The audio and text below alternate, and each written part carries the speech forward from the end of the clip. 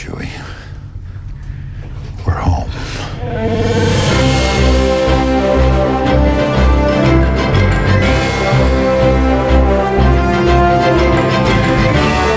Hey there, enthusiasts. Welcome to Spoiler Talk. I am your host, Judge Spoiler. Today we are going to be talking Spoiler Wars, The Force Spoils. Now, if you haven't gotten the hint, this is the Hero Talk on The Force Awakens, and this is a spoiler podcast, alright? We are warning you way up front on this one. Spoilers are coming. So you have until I'm done counting down to get off this podcast before they start flying. In 3, 2, 1. Kylo Ren is Han and Leia's son who turned on Luke and turned to the dark side.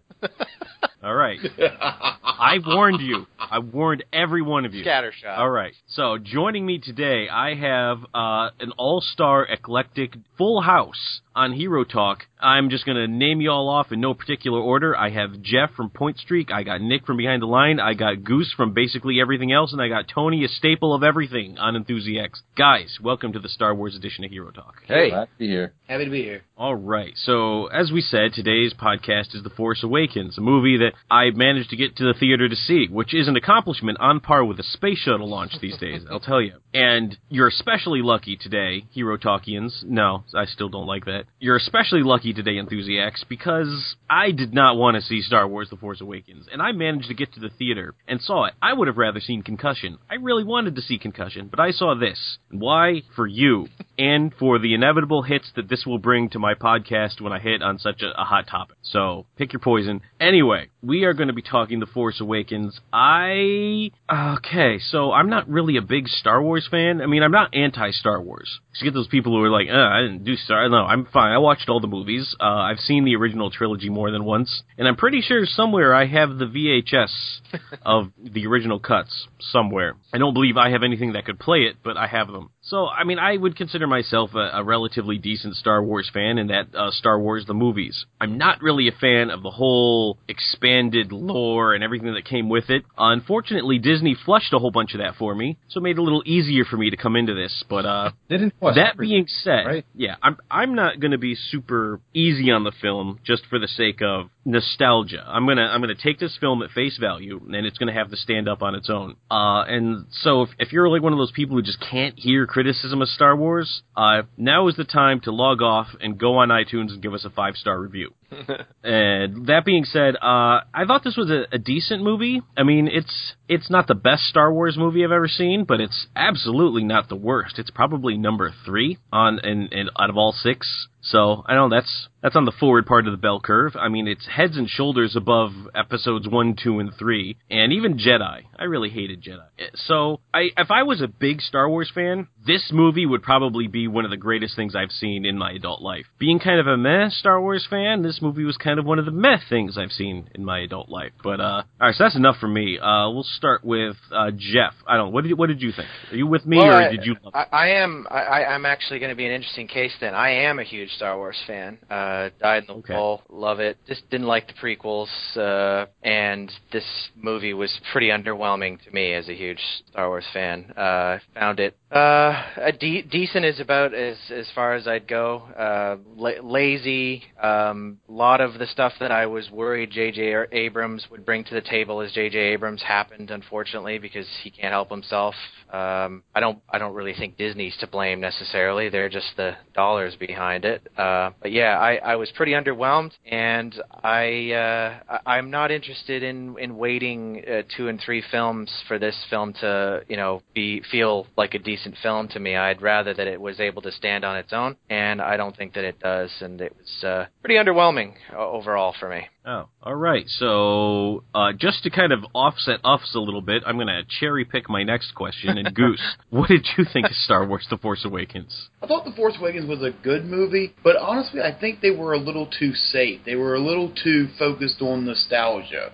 In my opinion, now, yes, I love the movie, but I'm willing to admit at least 50% of that was simply the nostalgia for the old Star Wars. And I feel like, going back to what Jeff said, it feels like you're going to have to wait until Episode 8 and 9 come out before you actually have a full movie. Whereas, for example, A New Hope was a complete story. If that was the only one you saw, you had a good beginning, middle, and end. And it didn't basically feel like they were holding a sign to be continued. Right. Yeah. Was anyone else a little disappointed that at the end of The Force Awakens, Chewie still doesn't have a medal? Can we not just get him a medal? I mean the he could guy have had a Purple done... Heart too by now. Really? Yeah. I mean, he got injured. This poor guy. No respect. All right. Tony, you saw it last night. What'd you think? Well, I'm probably more in line with Goose. Kind of like you though. I'm not like a huge fan. I definitely enjoy the movies. I never went into the extended universe all that much, but I did enjoy the movies. And I enjoyed this one, but kind of the same criticisms that Goose had. I think what he said, playing it safe, was that's a good way to kind of sum it up. And there was a lot of nostalgia, and not only that, the humor that they kind of played into it was kind of, I don't know how you want to say it, like it was today's humor, which I don't feel like fits the Star Wars movie. Like they tried to make it fit into the Star Wars universe, which no, I picked up on that too. And there was especially with Finn's character, yes, he would oftentimes use like modern slang and just almost like for comic relief, but things that, not that I understand it's fiction, but I'm sitting there looking like, would a stormtrooper really have any kind of access to that sort of whatever media would teach you to talk like that? Right, like, exactly. Yeah, that's exactly kind of what kind of threw me off about it, especially watching it the second time. That stood out to me a lot more. But again, I enjoyed the movie. I thought it was fun. I mean, I hope so. You saw it twice. Yes, I did. I saw it last weekend and then this weekend, or last night, I should say. So it's still fresh. But to sum it up, yeah, it was a good movie. It's definitely not without its flaws. But as for someone that's not a huge fan, maybe like Jeff is, I found it enjoyable. I thought it was a good time. Okay. And Nick, we'll end with you. What did you think? Well, just to identify my level of fandom, I have watched all of the movies to date. I've read one or two of the novels. I know who Thrawn is, and I played a good handful of the games. All that said, I found this to be a completely adequate Star Wars film. It felt like Star Wars. That's the best review I think we've had. When we want to put the quotes up from enthusiasts as to what we thought of the movie, completely adequate. Yes. Well, I mean that's what you have to say for it. I mean, yeah, there was some weird, like, some of the dialogue might have felt a little anachronistic for the Star Wars universe, or those stormtroopers, maybe they have space Hulu now or something. Now I'm just ripping lines off from Team 4-Star. Anyhow, yeah, there's a lot of stuff. I saw it about a week ago, and walking out of it, I'm like, yeah, it was all right. There's a number of strange decisions made. I'm not fond. There was a number of just really convenient things, like Anakin's old lightsaber showing up again, how it got there. A lot of really convenient things. Yeah, like getting picked. Oh, good thing you were here. Good thing we found you now. Good thing you guys showed up. Good thing this was here. Good thing that was here. Yeah. Good thing R2 just woke up. Yeah, exactly. And like Jeff said, it's not too good to leave it thinking, well, this might make sense after another movie or something like that. I got really sick of that with all the way back with The Matrix, when they started splitting one movie into two movies. Mm-hmm. Yeah. Yeah. All right. So we've all given this movie a resounding meh. Some a meh plus, but a meh. I mean, it was a low bar, if we're being perfectly honest. Like, for a Star Wars movie, you don't have to go out there and produce, Casablanca. Yeah. You basically, after the episodes 1, 2, and 3, as long as you went out there and you presented 3 cohesive acts, you basically had. I mean, just filming on location probably made this a happy movie for more people than not. I think the low bar is exactly why you see all these triumphant reviews. And I mean, look, to steal a Tom Cruise line, like, a nutless monkey could have made a better film than the previous. And I think that was a better movie than this one. And that while that may be true, I don't feel the least bit bad having high expectations of Star Wars and having high expectations of just a film that I want to enjoy in general. And it didn't really hit the mark on either count. I don't see how it could have missed. This movie was basically Star Wars 1, 2, and 3 all in one. Yeah. Or rather, episodes 4, 5, and 6. Yeah. Listen, when the characters on the screen are basically making the same remarks, I'm thinking, like, is that another Death Star Star. Well, how and do I we don't blow care. it up? Yeah, like How basically, like, about how, all right, there's obviously a way to blow it up, so just let's figure out what it is. I'm like, yeah. How about one of the funniest and yet most poignant lines in the whole film? That's not how the Force works. That one had me in stitches and thinking, like, wow, are they not self-aware enough to know that while hilarious, that line is like half. Wow. Anyway, I was floored. That could have been the review right there. That's not how the Force That's not how the Force works. Yeah, I thought it was even funny, like right at the very end when what's his name, Poe, is that his name? Yes. Poe Dameron? Yeah, The pilot. I'm gonna Poe Dameron. All right, I just found him when Poe was 2.0. yeah exactly. Wedge 2.0 was making his final run into the whatever the exhaust shaft that he had to throw The oscillator. the convenient blow up the Death Star thing.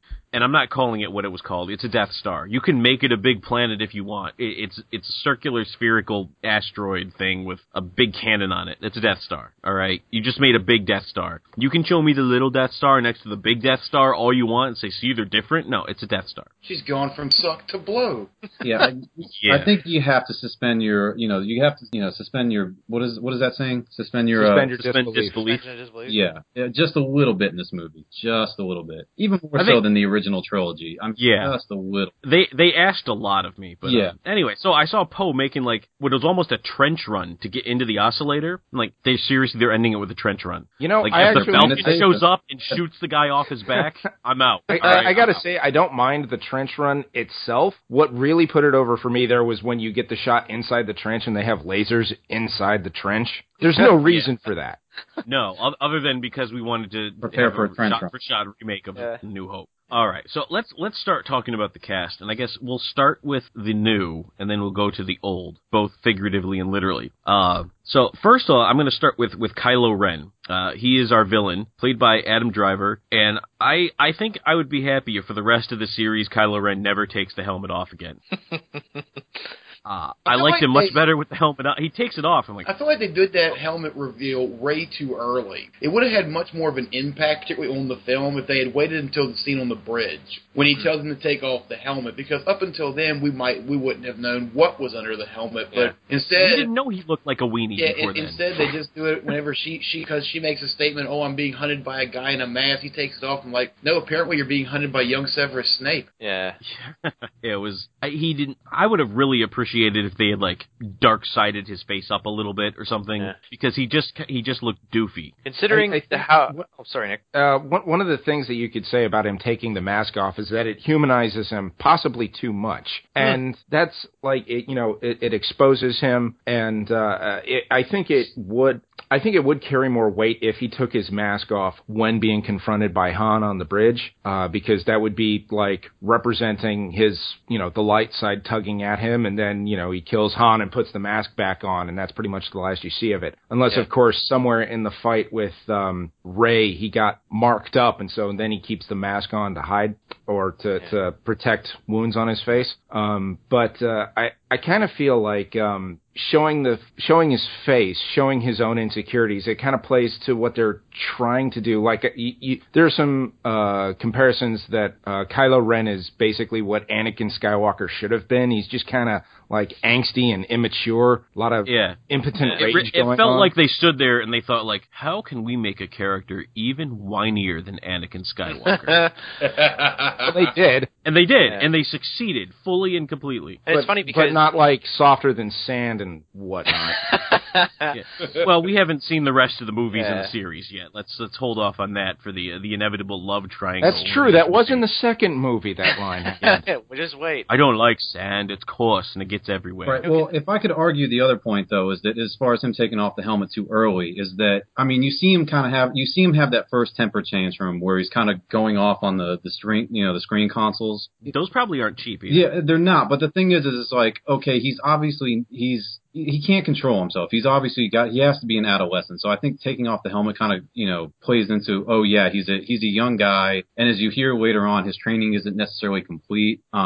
He's not fully trained. He has power that he doesn't really understand how to control fully. Even though you see he can do some pretty interesting stuff with it, like stopping that bolt at the very beginning of the movie. I mean, he can control the power, but yeah, he definitely looks kind of young. But I think we can all agree he's definitely supposed to be the villain of the movie, he doesn't do that. Like, I'm not really scared of him. You know, like he doesn't scare me like the first time you see Vader. You know, he is even without not an intimidating presence at all. No, not at all. I mean, Vader's scary. Yeah. Vader just shows up, kills a dude, and walks out like that was Tuesday. You've come to one of my biggest problems with the film, Tony, is that in the marketing, you could tell not only were they trying to like pass this guy off as a huge badass and the villain, and yet from the very start of the movie, from the moment that Poe is captured, they are undermining him. Poe's laughing in his face.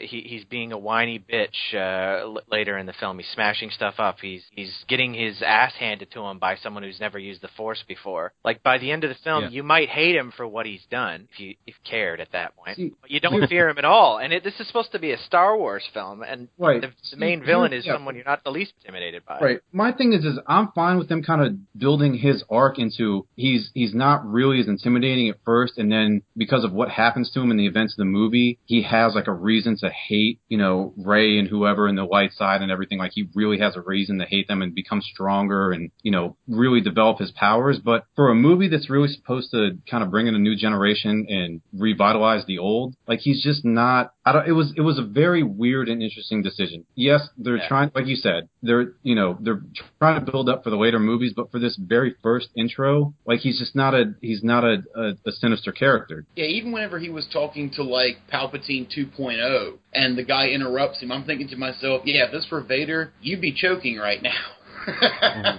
Yeah, he let Hux get away with a lot of challenging of him. All right, so we're going to just jump over Hux for a moment here, and let's talk about Supreme Leader Snoke, played by a veteran of motion capture, Andy Serkis. I feel like this is a guy we probably, if he's as powerful and as influential as he is, enough so to resurrect the Empire as the First Order, we maybe should have heard some inklings of this guy up until now. But he shows up, and it's this weird alien dude who, I don't know, is he dark side? He kind of seems like he might be. I don't know if he's really the dark side or he just is trying to turn Kylo Ren to the dark side because he knows he's got that in him. With the Emperor, you sort of knew what you were getting and you got it, but with this guy, I'm just like, he's just, I don't even know if he's really that big a dude or if he just likes big projectors, you know? I mean, it's, I wasn't feeling him, and he just felt like I'm the Emperor in this movie. Yeah, well, I'm not buying. The thing with Snoke was that, I mean, the first time you see him, I think we can all agree, the first time you saw him, like, when you didn't know he was a projection, was that he looked pretty intimidating for being that giant. Like, you really haven't seen anything like that in the previous movies, that big, that was supposed to be a main character, whether an antagonist or protagonist. You've never seen that before. So I felt like that would have been intimidating, but then you learn it's a hologram, it's a projection. So you have to assume he's probably embellishing just a little bit, if anything, on his size. So Freud would have a lot of stuff to say about that. Well, to be fair, I mean, even the first time you see the Emperor's projection, it's significantly oversized as well. That might be what they were trying to call back on there. Yeah. Yeah. Oh, that's right, because the first time it was just a big, giant floating head. Yeah. Yes, the Emperor was the big, giant head. Right, but this time you're supposed to see, like, when you see him, though, at least to me, it looked like you're seeing somebody sitting in a chair. It wasn't just the head. It was somebody, it looked like almost a behemoth sitting in a chair. So that's what he looked like just a big, giant dude. Yeah. All right, so before we go too further on with the cast here, I just want to kind of bring up, let's just talk about the First Order in general now. They seem like they have an awful lot of influence and power and basically a pretty formidable force for resources. What's supposed to be the remnants of the Empire, which is, I mean, doesn't exist anymore. They say that the Republic is back. Although at this point, if the Republic's back, I don't see how the people opposing the First Order can still be called the Resistance. Like, aren't you basically just the army at that stage? I don't know. I think the idea is that the Resistance was essentially a private army that was backed like a third-party army. That's the impression I got. Yeah, that was backed by the Republic because the Republic's army wasn't willing to engage the First Order. And as for where the First Order comes from, you're not supposed to ask that question because it doesn't make any sense. Yeah. God forbid that any of this get answered in the movie. On their marketing, because they've put out things before the movie came out that kind of help bridge the gap between Jedi and The Force Awakens. But if you didn't know they were out there, you'd have no idea you were supposed to even look for them. Shouldn't have. For example, a novel I just got finished reading, Aftermath. actually is one of the ones that bridges the gap, and it kind of explains what's going on to a point. Like, the way it just tells the story is that the Republic and the First Order are technically at peace with each other, big quotations, and so the Resistance is kind of like, they're like the shadow army of the Republic. They're not technically aligned with them, but they're not stopping them either. It's kind of like, I'm guessing they're trying to do some kind of Russia-America situation, Cold War, and they just really didn't do a good job of explaining that to the audience, like, at all. I don't think they put that much thought into it. I think Nick is probably closer to the truth, but I think the fact that they never even made any effort to explain is I don't know whether to call it lazy or insulting. But probably more lazy. We'll call it lazalty. I would say I think it's, I think they should have left some mystery into what happened between episode 6 and 7. Like, there should be, obviously there's some considerable time that's passed. There should be some mystery, but I think they left too much mystery into it. Like, I guess there's not much that needed to be explained between episode 3 and 4. Obviously, I don't know if it's the same amount of time. I think it was like 20 years. I want to say that passed between then. 20 as opposed to 30, yeah. Yeah. So, but I guess really nothing of interest had happened between then. But from what you even hear between what had passed between 6 and 7, Luke had he was training a whole new order. Hell, Leia and Han had a son. I mean, all these things happened, but you really get you just kind of hear about it. But there's more that should have been explained, especially like you guys are saying, kind of tying it back to the first order. There should have been a little bit more exposition on that. Yeah, because it didn't make sense. Although I really like how the stormtroopers look in the first order. I thought that was a pretty good redesign. I will agree. Okay. Oh, yeah, all right. We got to roll with cast. Because we need to. There's so many stinking people in this movie. So John Boyega as Finn. I liked Finn. I just kind of think they didn't have enough for him. Like, he was established because they thought to themselves, we're going to need a Han Solo-like character after we kill Han Solo. So we need to establish him now so that he can do Han Solo stuff in the second film. I agree. Good actor. Just again, like I said with my intro, just the modern humor that he gives, it feels so out of place. Like, it really does. Yeah, it felt like he was a character just designed for us to like. They didn't really have anything for him to do, per se. He was just kind of there to say, here's a cool guy. He'll be better next time. And then I think it's more along the lines of they went very far out of their way to make him an everyman, the identifiable person to kind of carry the crowd along. Because really, to kind of touch on some other characters, there's a lot of, like, they took elements of Han, Luke, and Leia and kind of mixed them up in people for this movie, to the point where I kind of looked at Rey and thought she was all three of them at once. A little bit. And didn't need anybody else. A little bit she was, yeah. Well, I mean, you got Poe Dameron, who's supposed to be like the crack pilot, but I mean, Rey's apparently an awesome pilot already anyway, so. Now, I get why she would, like, know how the Falcon works, because she spent basically her entire life scavenging parts off of ships, so she's probably learned a thing or two about construction, but I don't get why she's such a good pilot, because all she's ever driven around, as far as I know, is that little speeder bike that she has. Yeah, that was speaking of suspension of disbelief, for me, that one was a bridge too far. Yeah. Yeah. But yeah, Finn in particular, the performance was fine from my opinion. I really think pretty much all the performances were fine. But the concept of a stormtrooper turning, interesting. The concept of a stormtrooper turning that fast on his first combat assignment is weird. Yeah, it was right. That's another one of those conveniences that came up. Yeah, it was in fact so like abrupt that most people presumed that he was the one who suddenly became Force aware, because that was about the only jump people were able to make in their head to why would a stormtrooper suddenly just desert like that, like unless he suddenly became Force aware and was able to sense what he was doing. Yeah, it felt like an entire movie's arc within like a first 10 minutes. Well, I think that's also the cultural influence of Space Hulu. Yeah.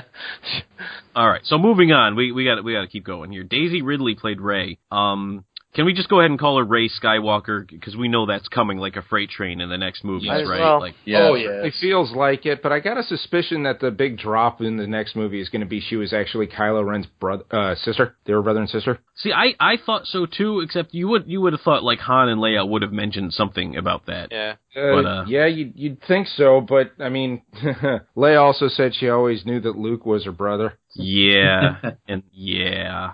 So I don't know. I have nothing really bad to say about. I actually quite liked Rey. I don't mind that she turns out to be the one who had the Force Awakening in her. I think she's fine. I like seeing her walk around with a blaster and a lightsaber. I think that's long overdue.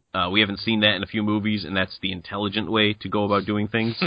I liked her fight scenes. I liked her as a character. I don't know. The thing is, she didn't really stand out in that because she's in a movie that didn't really give her a full chance to stand out. Yeah. I just don't want to have to wait another 2 movies for everything that she did in this movie to make sense. Yeah. So, yeah, that's my biggest problem with it. Yeah, I mean, plus, I want to know more about her story, and we've intentionally had it left mysterious for us. I'm like, there's obviously something really interesting going on with her. It seems like that would have been a fun movie if we had seen that. Like, Star Wars has this problem, and the prequels had it much worse than this does. Where you hear the remnants of something that would have been a really, really cool story to see, and then they just move on with it. That's what Rey's story kind of felt like. Something really cool with your background story. Can I interject something though? Well, I agree. I think her acting was fine, but if we can talk about the lore, the story about her for a minute. So she's waiting for her quote unquote family to come back for her, right? And we see her when she comes back. She's marking on the wall, how many days it's been, and you see this wall is filled. And she went from a child to being, who knows, 18 or however old she is now. So years and years, decades at least, right? And then she hears from Maz, the people that left you behind, they're never coming back. You have to realize that. And she does. How do you not realize that? How do you keep going on? I don't know. Maybe it's some kind of childhood trauma that you just can't accept the fact that they're never coming back. Like, I don't know. I just found that a little weird. I mean, it could be. It did feel a little off when she's all like, "No, I have to get back to Jakku." Is that the name of the planet? Right. Yeah. I mean, it did seem really, really forced. How like she was in this like horrible existence in Raku as basically a scavenger. But she's like, I have to go back there just in case. Yeah, again, the acting was fine. She portrayed that role fine, but it seemed and again, I don't know. I've never been through some kind of childhood trauma like that, so I don't know. Maybe you hold on to something that isn't true. It felt weird that you've been counting for so long. I don't even know how you still have space on that wall to keep marking. I mean, I don't know. It felt weird, but otherwise, I think the acting was fine. She did the character a good job. Yeah, she was fine. And well, if the next movie basically just focuses almost exclusively on Rey and Finn, I'll be okay with that.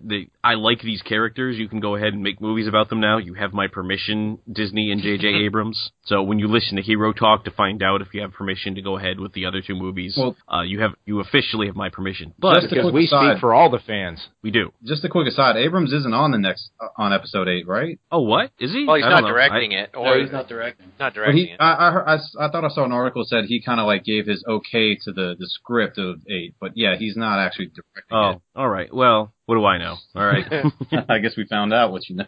Okay. Let's see. Poe Dameron was played by Oscar Isaac. I actually kind of like the Poe and Finn relationship, even though they seem like they went into like real good bro friends in like about 4 minutes of interaction with each other. Not even, but but I still liked it for some reason. So I guess mission accomplished. But that's it. I mean, other than that, there's nothing else to say about him. He's a pilot. Yeah, I'm glad they didn't focus too much on him because it's like I really feel like he probably wouldn't have brought a whole awful lot to the movie as just being, cocky but humble pilot guy. No, and they do portray him as the best pilot in the Resistance. I think they do a pretty good job of that. The escape scene and then the infamous the atmosphere battle where he takes down however many TIE fighters in that one single shot. Yeah, that was pretty cool. Yeah, that was like a great whoever scene. Put that together. That was pretty sweet. All right, so I'm kind of done with the new, unless anybody's got somebody that we want to talk about. Does Max von I guess Sydow we count got as new? Who? He showed up and said some things. He's the most experienced actor and had like nothing to do in the movie. Oh, sorry. Who was that? Max von Sydow? Yeah, he was completely wasted. Absolutely wasted. Now who was he? He was the guy that that Poe Dameron picked up the map from at the beginning. Oh, was he from the original trilogy? No. Nope. I kept getting the feeling like I was supposed to have known him from somewhere. No, he's that's kind of the feeling that scene engenders. He's a guy that you would think that he would have been got for the same reason that they got Peter Cushing or Alec Guinness or Saruman. You know what I mean, though? An older actor who has a lot of gravitas, who brings something to it, and then they use them for like 30 seconds. Like, just really curious choice. choice. I mean, he was one of the ones that everyone pointed out in the early casting stuff as, that could be interesting. What's he doing? Got to be a villain, though. That's what I was thinking. Yeah, he's not doing much.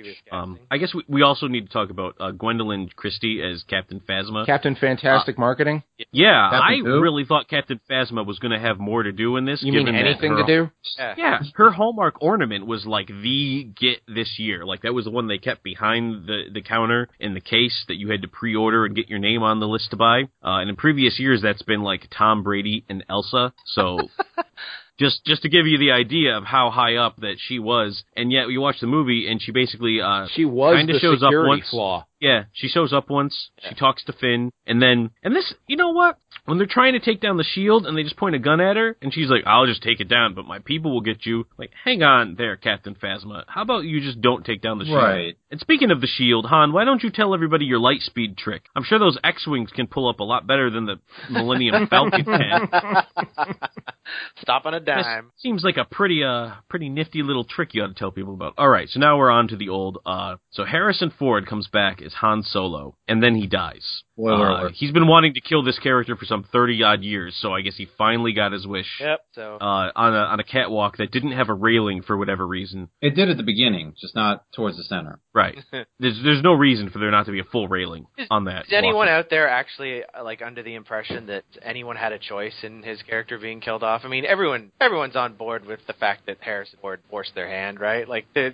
Oh yeah. Harrison was like, I'm not going to do any more of these, so you better kill off Han. Well, here, Jeff, let me pose an interesting question to you. As probably the biggest fan here, would you rather him be in the film at all in this capacity? No, I would rather him not be in the film because I don't want Harrison Ford to get his way. He's a grumpy old jerk, and that was the thing. That was the thing that pissed me off the most is that he is like his character dying. If it made any sense or there was any value to it, it would be fine. But what pisses me off the most is that he got way out of all this. I would rather them have just written him off and said, "Sorry, Harrison, we're not going to give you your bazillion dollars to get your way." He didn't want to be there. His foreman echoed that. I got about 30 seconds of joy of seeing the character back until I realized Han Solo's died a long time ago, and this is neither the man nor the actor that he was years ago, and this is a waste of everybody's time. No one else had a choice, so don't get mad. Don't get mad if you didn't want him to die, folks, because that was always going to happen. Honest to God, it reminded me way too much of his turn when he did the fourth Indiana Jones movie. It felt like he was going back to a character that he didn't want to play anymore, but screw it, the money was too good to say no. Yep. I need another vintage Mustang. I crashed one in a golf course in California. I need another plane, so I'm gonna have another go around. I thought the acting was passable for him up, as an aged Han Solo, but the death scene is another thing entirely. Greg, I don't know if you wanted to save that until later, but nope, I did not.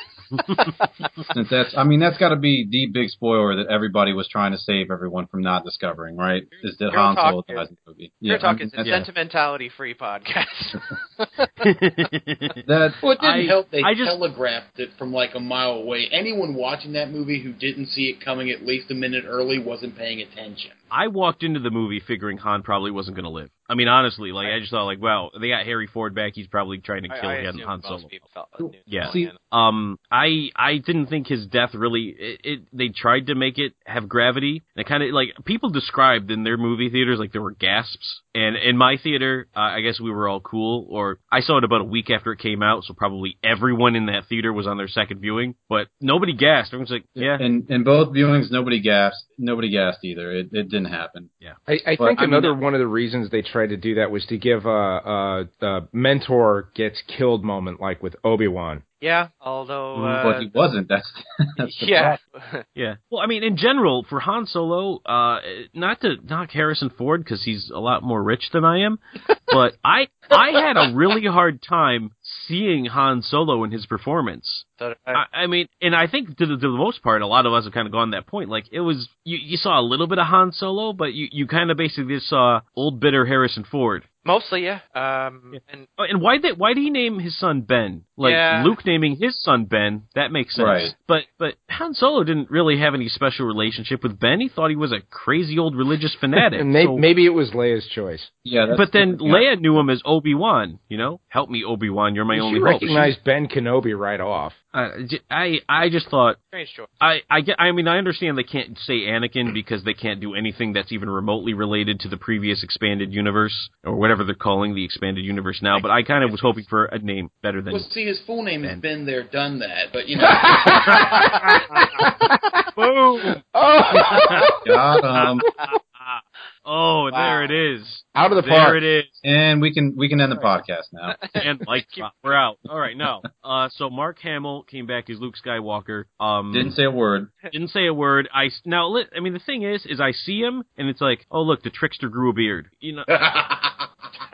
I know the guy from The Flash, like that's where I kind of have seen him the most often and the most recent. And Mark Hamill didn't really age in a way that looks like old Mark Hamill. He just kind of he's a different dude now. Well, when you say that, you mean he doesn't look like an old or an aged Skywalker, or just... He doesn't look like an aged Skywalker, right. Basically, yeah. Right. Mark Hamill being an old man with a beard now, which he is, and I've seen him in a bunch of stuff with, he doesn't look like an old Luke Skywalker. His face is different, and I'm sure the accident had something to do with that, and the way he aged, he just doesn't really look like his younger self anymore, so when he's there, you're like, you don't really look like Luke. As cynical as I've been to this point, I think within a minute of him with actual dialogue, I have enough faith with him as an actor that will be right back to... Oh, I'm sure he can channel Luke again. He's a good actor. I mean, listen, the Joker, the Trickster... Particularly with his voice, like Jeff said.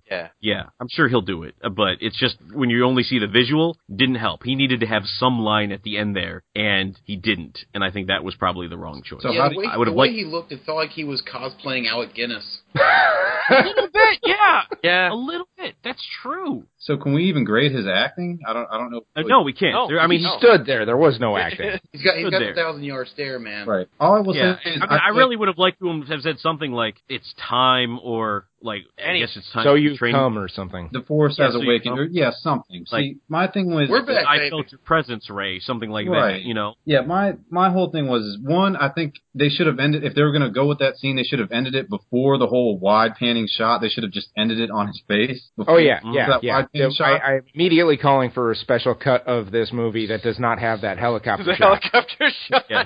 But even As so, long as we're I doing think they that, should can we have cut ended the it- scroll at the beginning sooner? Because that really goes on way too long. Yeah, I think they should have when they ended it when Rey goes off, and then you see everyone waving from the. It's like, look, she's going off to find Luke. End it there. That would have been. I think that So would. like Empire. Make it like Empire, where this Falcon goes off, and then the credits when everyone's saying. Can we point out the oddity of there being a map to Luke Skywalker?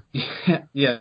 They needed... Like, did that seem odd to everybody else? They just had to have Like, a MacGuffin. Yeah, if there's a map to Luke. How is there a map to Luke? And how does this droid have part of a map to Luke that you don't recognize? Right, and Freaking I understand Google Maps, that man, it never was. current human technology has only come so far, and that's only a piece of the map. But I have to figure they could determine where one of those suns were, what one of those planets were, and a quadrant to start looking in.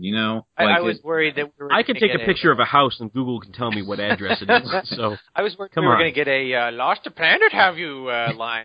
I was really worried they were going to go there. Yeah, I feel like they should have made it where it was too encrypted to be read until you had the whole thing. That would have at least made it have some sense as to why they couldn't find him earlier. But it was a map. But otherwise, it's just like, why couldn't you just, I don't know, pick a quadrant that looks similar? yeah, it was done. it was really kind of heavy on the MacGuffin. Right. Yeah. But anyway, another we were one of those discussing actors. Yeah. All right. So I guess we got to move on to Carrie Fisher now. Does anybody really want to talk about Carrie Fisher? I'd rather not. Yeah. I mean, listen, Carrie, loved you. I'm glad you're clean. Moving on. All right, so let's talk about the story. I'm going to say it one more time because I don't think we quite got that in there. The opening scroll, that goes on way too long. Mm-hmm. I know they've done that every movie, but like seriously, it's 2015 now. When it goes way off in the distance, you can't even read it anymore. It's time to start the movie. Oh, so Don't make me sit there keep Start a looking at panic those shot. little yellow letters flying off. So into you're not necessarily saying that the context of what is being told, just how long the actual. Yeah, just how long they stay on the screen. Like Okay, gotcha. once you presume I've read them, now it's now it's time to cut to the start of the movie. These dang Don't make me millennials sit and their there time and stare. attention or their attention span, they can't sit for this kind of time. Yeah, I'm like, time is money. Like, it went on a little too long in A New Hope, and now we have to sit through the whole thing every single time. You were lucky to get and Greg this in the one theater in at all. particular- Don't push it. Yeah. This one in particular just seemed like it went a little bit longer even than usual. You have to expect to see the Spaceballs pop in. Everybody's got that? It was in my head, Goose. It was in my head. I'm like, are they going to show it? Because they were on it long enough for that to happen. So all it should have said is Luke Skywalker has disappeared. That's it. One sentence, one line sentence. I mean, that's all you actually really need, to be perfectly honest. That's Luke Skywalker disappeared, but he left a map. But then how would we know that the First Order is bad? Just have the text. They looked just have exactly the text- like the Empire. They were basically the Empire. Yeah, just have the text say, we all know what we're here for. Let's start the film. Yeah, so, all right, listen. So the Empire is now called the First Order, but they still got stormtroopers. I guess Kylo Ren's the new bad guy. We're looking for the map to Luke. Everybody got that? Oh, they're building a new Death Star. Everybody caught up now? Can we go? Yeah, I mean, after Hux gave the best damn Star Wars Hitler impression ever, I'm pretty sure everybody got the point that they were the bad guys. Hux. We forgot to do Hux. Yeah. Oh, we didn't do Hux or Maz. Hux was Domhnall Gleeson. I didn't like Hux.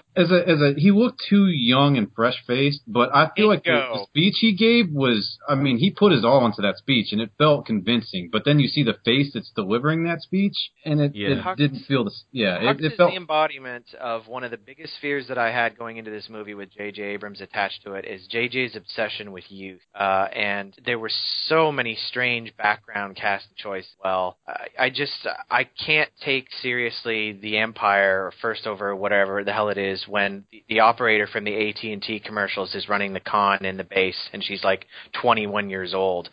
It just doesn't work. The Empire needs to look a particular way for it to be believable. Older officers, I need older officers with nondescript blue and red buttons on their chests. That's what I need. Yeah. Well, I don't mean to besmirch the actor, but yes, you do. But I'm sorry, yes, Hux. You do. Those of us who watch the Harry Potter franchise remember you as Bill Weasley. We're not taking you seriously as the leader of an empire. I'm sorry. I have no idea who that is.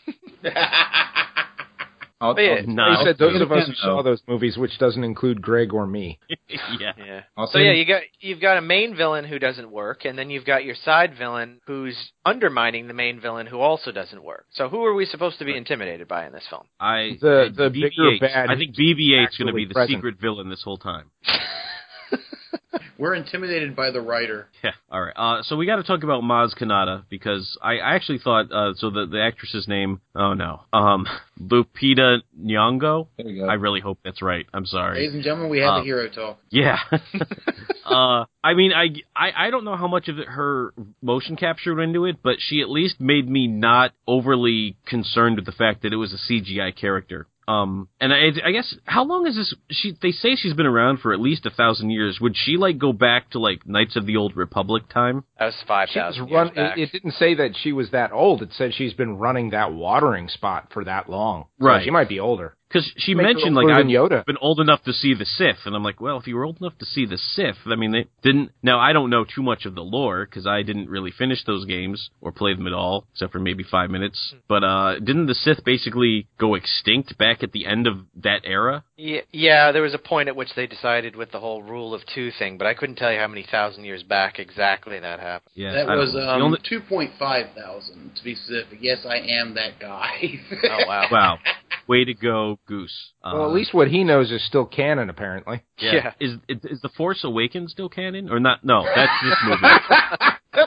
But the question still stands. The Force Unleashed, is that still canon? As far as I know, it's not. Yeah, I don't think so.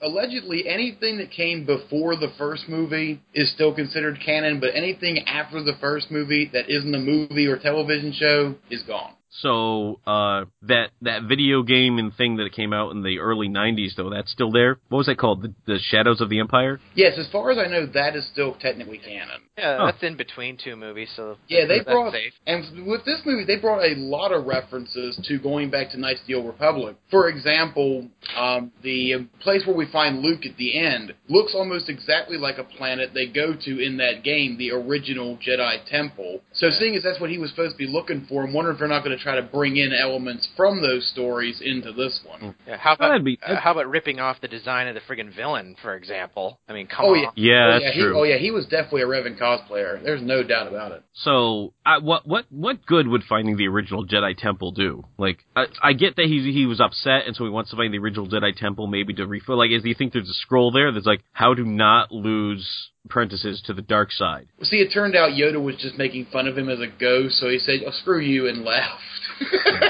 Do you think we'll get to see Ghost Yoda at some point? Yeah, part of me really hopes so.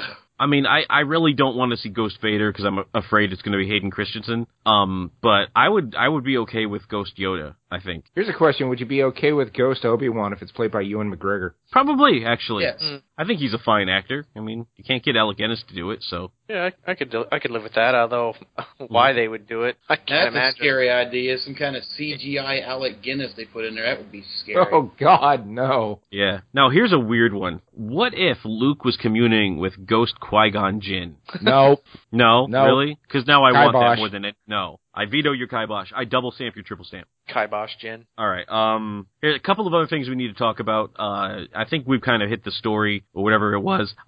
There was definitely a time when I was watching this movie thinking like, I have no idea what's going on right now. Was that bit somewhere in the middle? Because there's a bit in the middle that like stuck out to me where they were just bouncing from basically side to side, and neither side was like in their own increment, weren't really doing anything. Like if you added 2 or 3 of those swaps together, then you would have felt some progress before they swapped back. And yeah, there was this point where I'm like, I have no idea what's happening. Like what I've kind of lost everyone's motivation right now. Like I got girl running through the woods, I got guy who wants to get to the far reaches of the galaxy, but then they don't.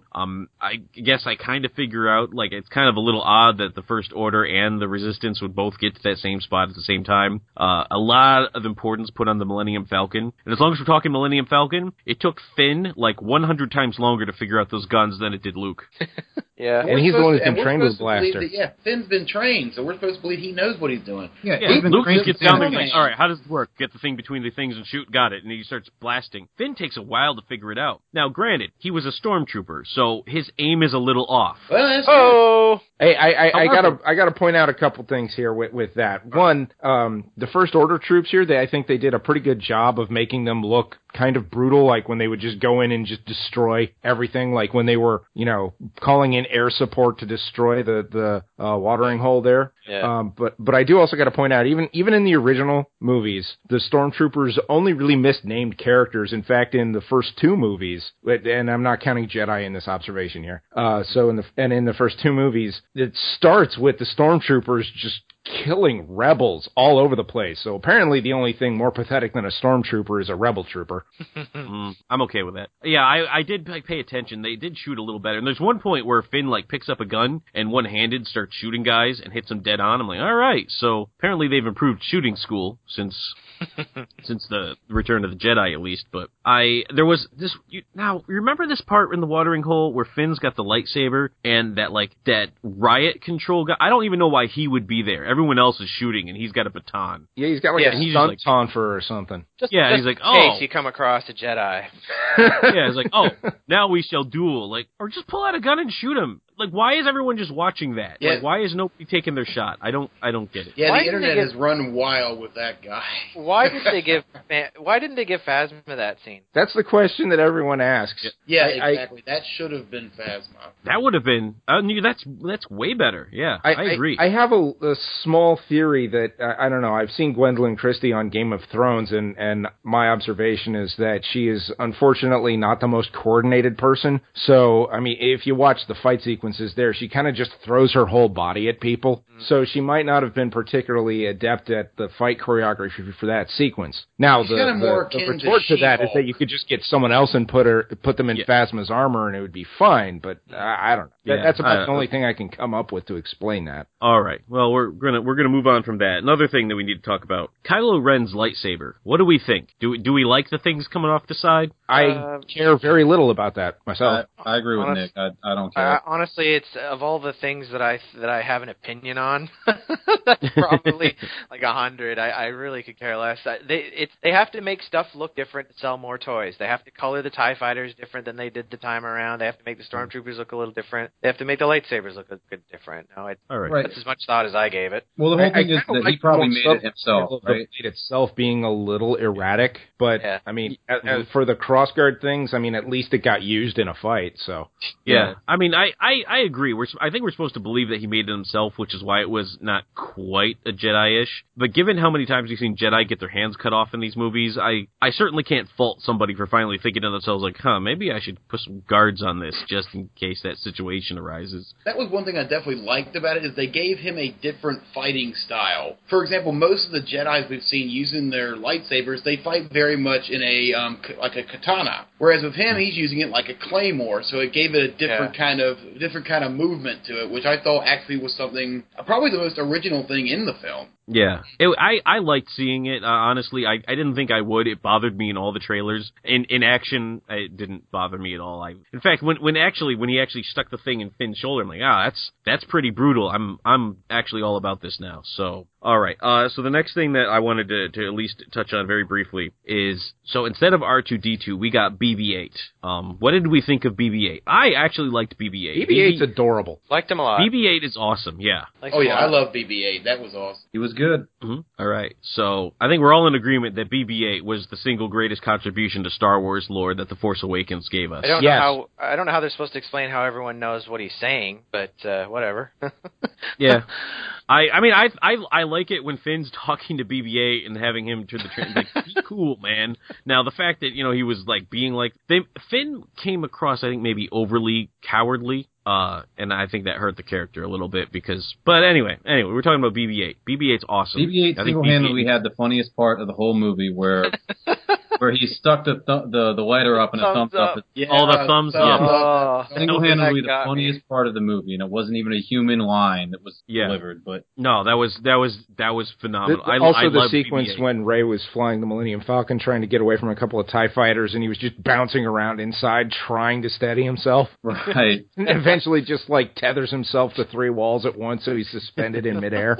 Yeah. Definitely had the best humor of the whole movie. Yeah, I mean, I get that you don't want to play prequel and let's not just wheel out 3PO and R2 for this entire movie. So they had to come up with something original, and I think BB-8 was just a grand slam. That was exactly what they wanted to accomplish. Don't forget the red arm was original. I mean, I didn't see that coming. That red arm was like, wow. That was so stupid. Now, he had it fixed by the end of the movie, didn't he? I don't know. I don't think so. I don't know. It was really subtle in the lighting at the end, but it was still the red one, I think. Oh. That's a story for another time, Greg. No, I don't actually need to see that story, actually. Believe it or not, they actually released a comic book explaining that before the movie came out. I'm so did. disappointed in you. Of course right they now. did. Words don't. It's an opportunity for a marketing tie-in. I'm pretty sure Disney's going to take it. How do we sell more C-3POs? He looks the same. I got it. We'll color his arm red. Bingo!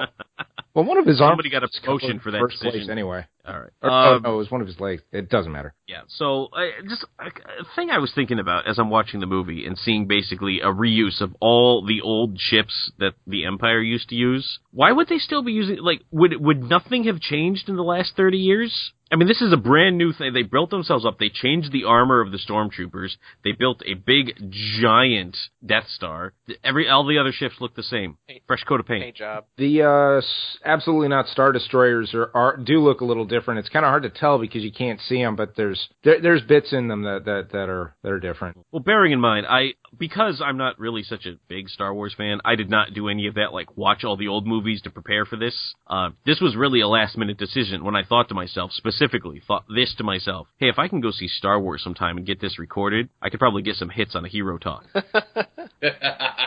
That was my decision-making. It wasn't like, oh, I really want to see Star Wars. It was like, oh, I bet I could get a Star Wars Hero Talk recorded in time to go up by Thursday. So that's what happened. So I guess if there was a subtle change, I honestly wouldn't have noticed. The last time I've seen the original trilogy was probably over 10 years ago. Is there anything else anybody wants to talk about the movie and the plot and the story before we move on to some Hero Talk staples? I might just say, as much as I respect Andy Serkis, I think casting him for the motion capture, or even having that character being motion capture, was a big mistake. It was very distracting having another gray, bald thing done by Andy Serkis in the middle of another huge movie. Within 5 minutes, people were calling it what's the name, the joking name that everyone's calling it? Something Space Golem or something like that? Like, Yeah. I just don't understand why you would use him. There's a million different ways they could have portrayed that character. In fact, I've read that the look of the character was one of the last things they decided on. Why? Yeah, it looks like that. Yeah. Why? Yeah, exactly. Why have? It looks like they got down to the point like, all right, we'll just pick one and go with it. Yeah, like When I saw him, I just thought that looks more like Jonah Hex than the Jonah Hex movie. Yeah. It's just a really curious and distract choice. The only stupider casting choice than that was Miles from Lost around the Rebel confab. That was just like, why throw him in there? Not a good actor. He's not going to lend anything to the scene other than, oh, it's that guy from Lost. Like that same guy from Heroes that was in that scene too. Yeah, like Greg Grunberg. Is that right? I think so. Yeah. By the way, that scene in general was terrible. You know, A New Hope. Yes. A New Hope. Yeah. You've got all the senior rebel commanders, military guys, telling all the young pilots, etc., this is how it's going to work.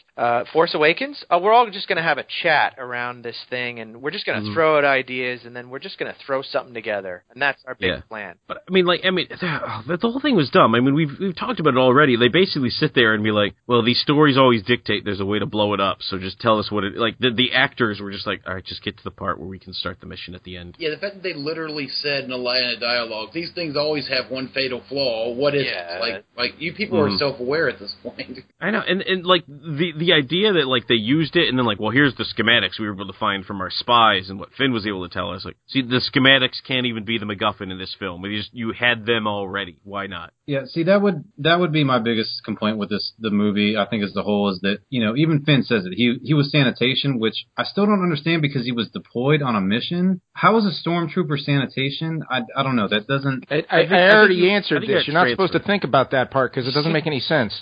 Yeah. Well, you think stormtroopers can aim their guns?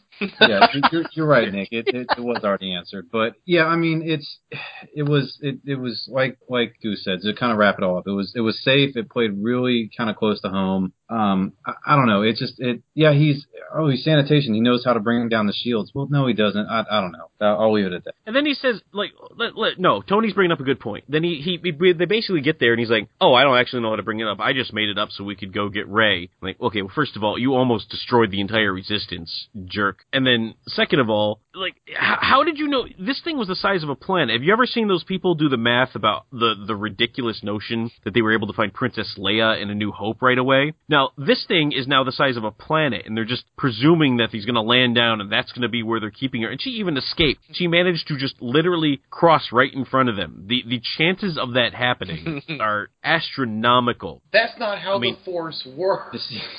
Yeah, exactly. That is not how the Force works. Right.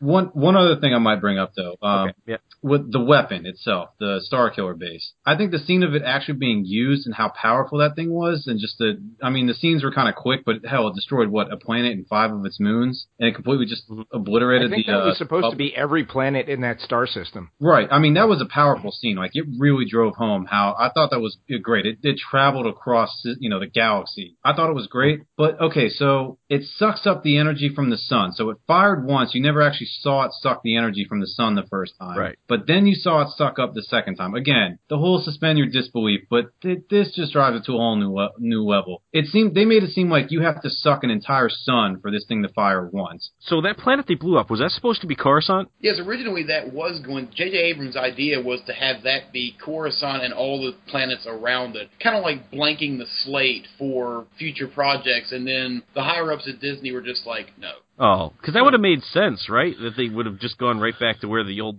Yeah. Senate, oh, whatever. Yeah, it would have. All right. Anyway, I'm done thinking about it. So I'm looking over the casting. There was a bunch of people that had cameos as stuff in this. Like Daniel Craig.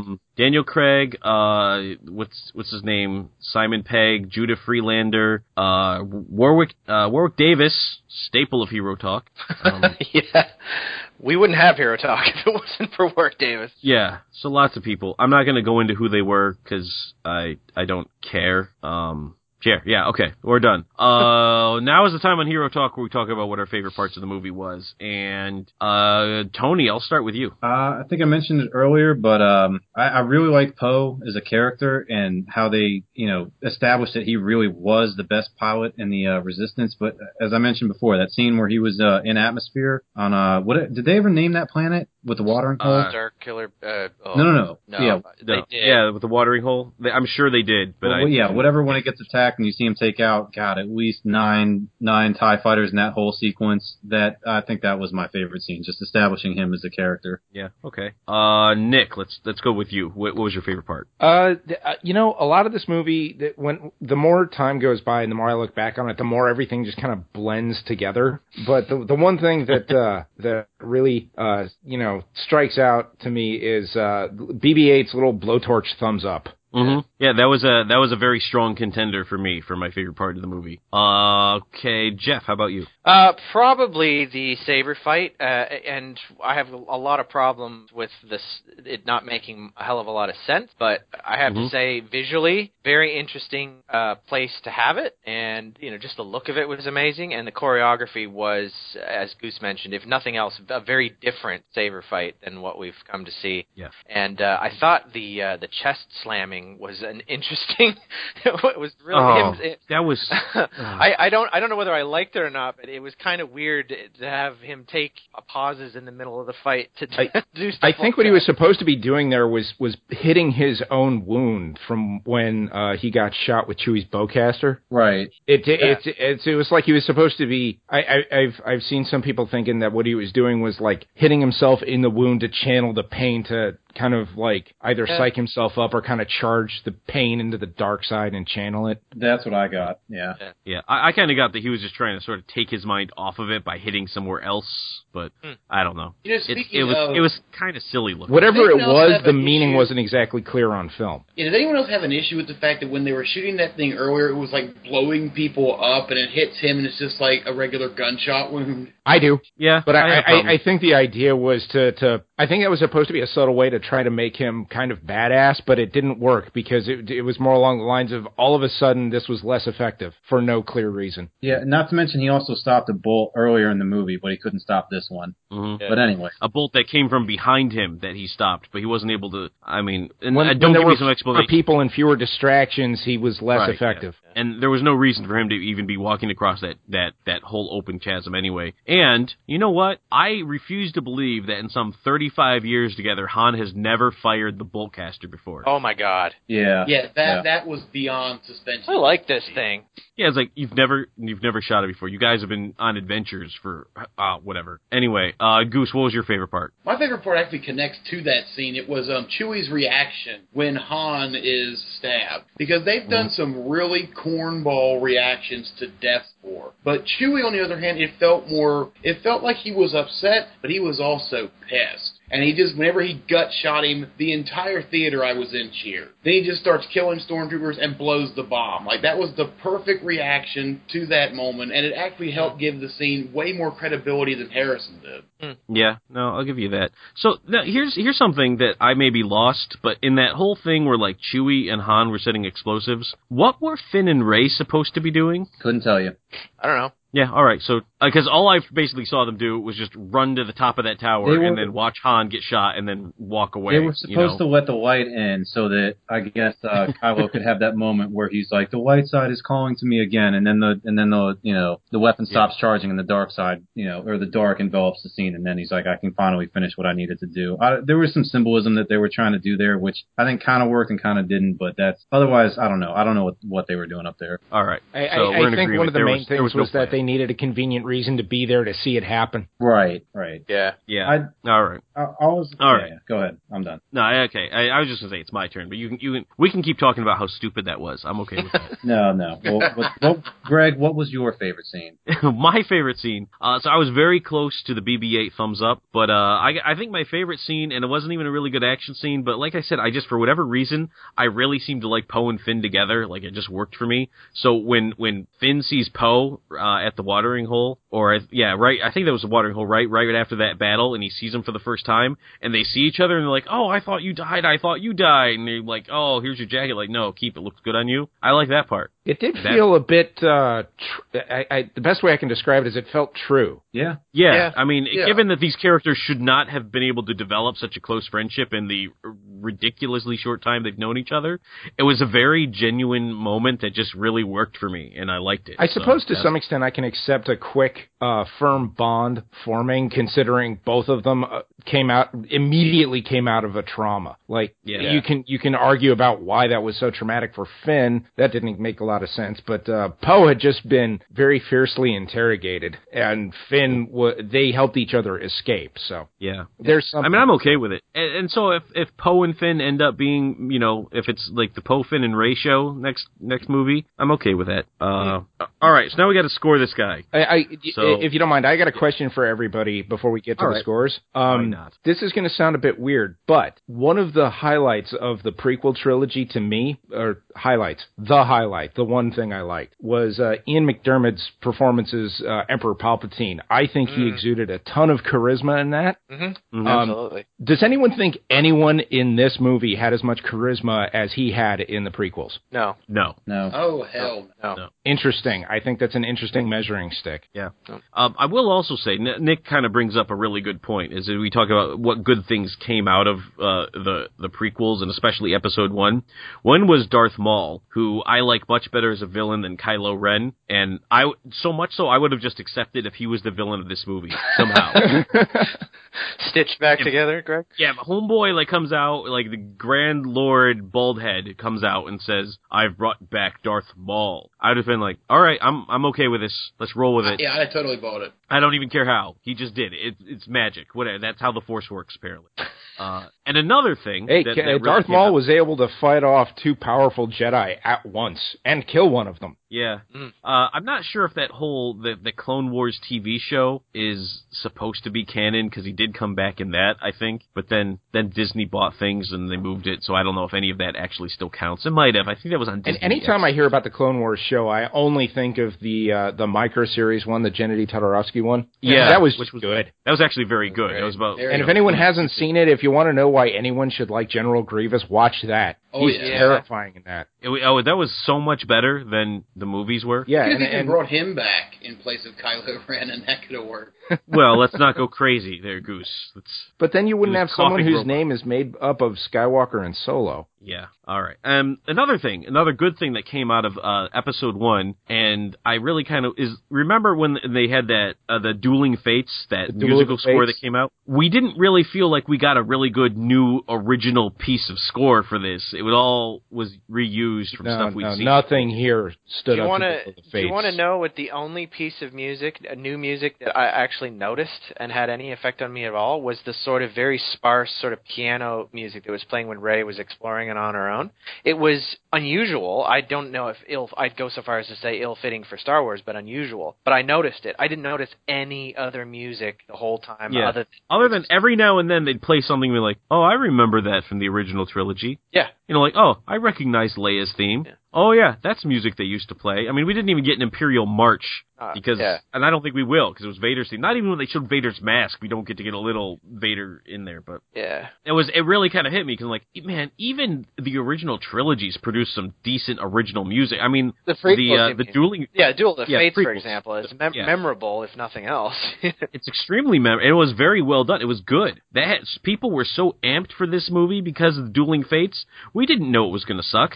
All right. Now, moving on. All right, now we got to score it. So I hope you guys have had your thinking caps on to think of fun things to give this movie. Jeff, since you said, oh, yeah, I'm going to start with you. Well, I think even Unkar Plutt would agree with me that this film is worth 3 dehydrated green bread servings out of 5. That bread was weird. and I'm a little disappointed you looked up that guy's name. I had to make it work. All right, Nick, I'm going to go with you. What would you score Star Wars: The Force Awakens? I would give this movie the Death Star 2. All right, you're going to steal mine. Fine, whatever, jerk. All right. Goose, what would you score Star Wars: Force Awakens? I'm going to give this 9 BB-8 thumbs up out of 10. All right, that's pretty good. Tony, what would you give Star Wars: Force Awakens? I would give this movie 3 Rathtars out of the 4 that Han Solo probably should have captured. All right, that's fair. And I'm going to give this movie a lightsaber that's kind of wavy with a couple of jaggy things coming out the side. Nice. I mean, that's about right, isn't it? Like, you have the original lightsabers, and then this one's kind of jaggy, and it's got some extra things coming out the side, but it still does the job. Yep. I think that's a good metaphor. The lightsaber is the perfect metaphor for the film. I suppose the rating for the prequels would be a blaster then. Yeah. It's just a bomb. I think I would give the sequels just Jar Jar Binks.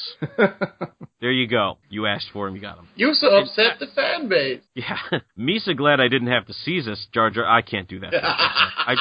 I'm just glad I didn't have to see Jar Jar Binks in this, or any other, like, I mean, I got to see Chewbacca again, and it's always fun to see Chewbacca, even though, have we not figured out a way to make him look less like a giant hairy suit, and more like a person, you know, but like a hairy beast thing, because it still looks like a guy in a suit to me. I'll give him credit, he has aged remarkably well. He has. He's been around a while. But yeah, it still looks like a dude in a suit. And I understand you got to make him look like he did in the 70s, but if I can get on the scrolling in the beginning of the movie, then I can get on the fact that Chewbacca still looks like a dude in a hairsuit. You know, one thing I noticed, his bandolier actually looks worse now. Really? I did not notice. I seem to recall in the original movies, everything was like square, it looked whole, and I don't know, it might have been a stylistic choice, but there was points where it looked a bit more like they were all beat up, or I caught myself thinking that they looked like they were holding things that were just duct tape wrapped on itself to make a package to hold in the bandolier. Well, maybe, man. How much fan service was in that Millennium Falcon, though? Let's be honest. Like, when they find, like, the training droid and the game turns on, that was a little overdone. Yeah. A little bit. Yeah, all right, and that's has cleaned this ship in decades. I do got to say, though, I found it very, there was a lot of character in the Millennium Falcon in the sense of they really went pretty far in to what I consider to be a reasonable extent of the thing's fast, but it is kind of a hunk of junk that's always breaking down. Yeah, I mean, it made the Kessel Run in 14 parsecs. Well! Yeah, so much. But I guess Rey's going to be flying it now, so we're going to see it for the rest of the movies, and I guess she's probably going to hang with BB-8 and Chewbacca. That's where she spent half this movie jacking other people's stuff. First she got Poe's droid, then she took Han's ship. I mean, seriously. She's a scavenger, Goose. That's what she does. And she That's calls what she Finn knows. a thief, honestly. Yeah. Why did Finn keep taking her hand? Was that awkward for anyone else?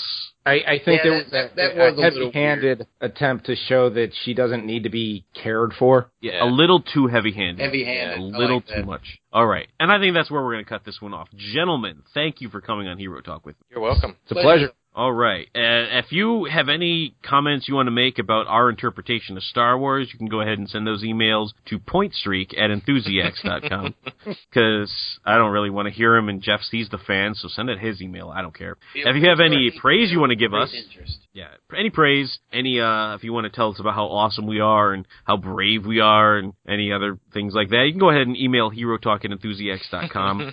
You can also tell us if you want to be in one of these movies, if you want to request a movie, anything except the prequels. We're not going to do those. For more content, including Point Streak and our new podcast, Behind the Line Radio, you can go to enthusiacs.com, check us out there, including all of our articles, like The Attic, written by Goose and our own Dark Princess. You can check us out on Twitter @Enthusiacs. We're Facebook Enthusiacs. We are YouTube. The channel is Enthusiacs. And we are, what else are we on? I think that's it. Is that everything we're on? Sure. And as always, I will see you right back here for the next Hero Talk.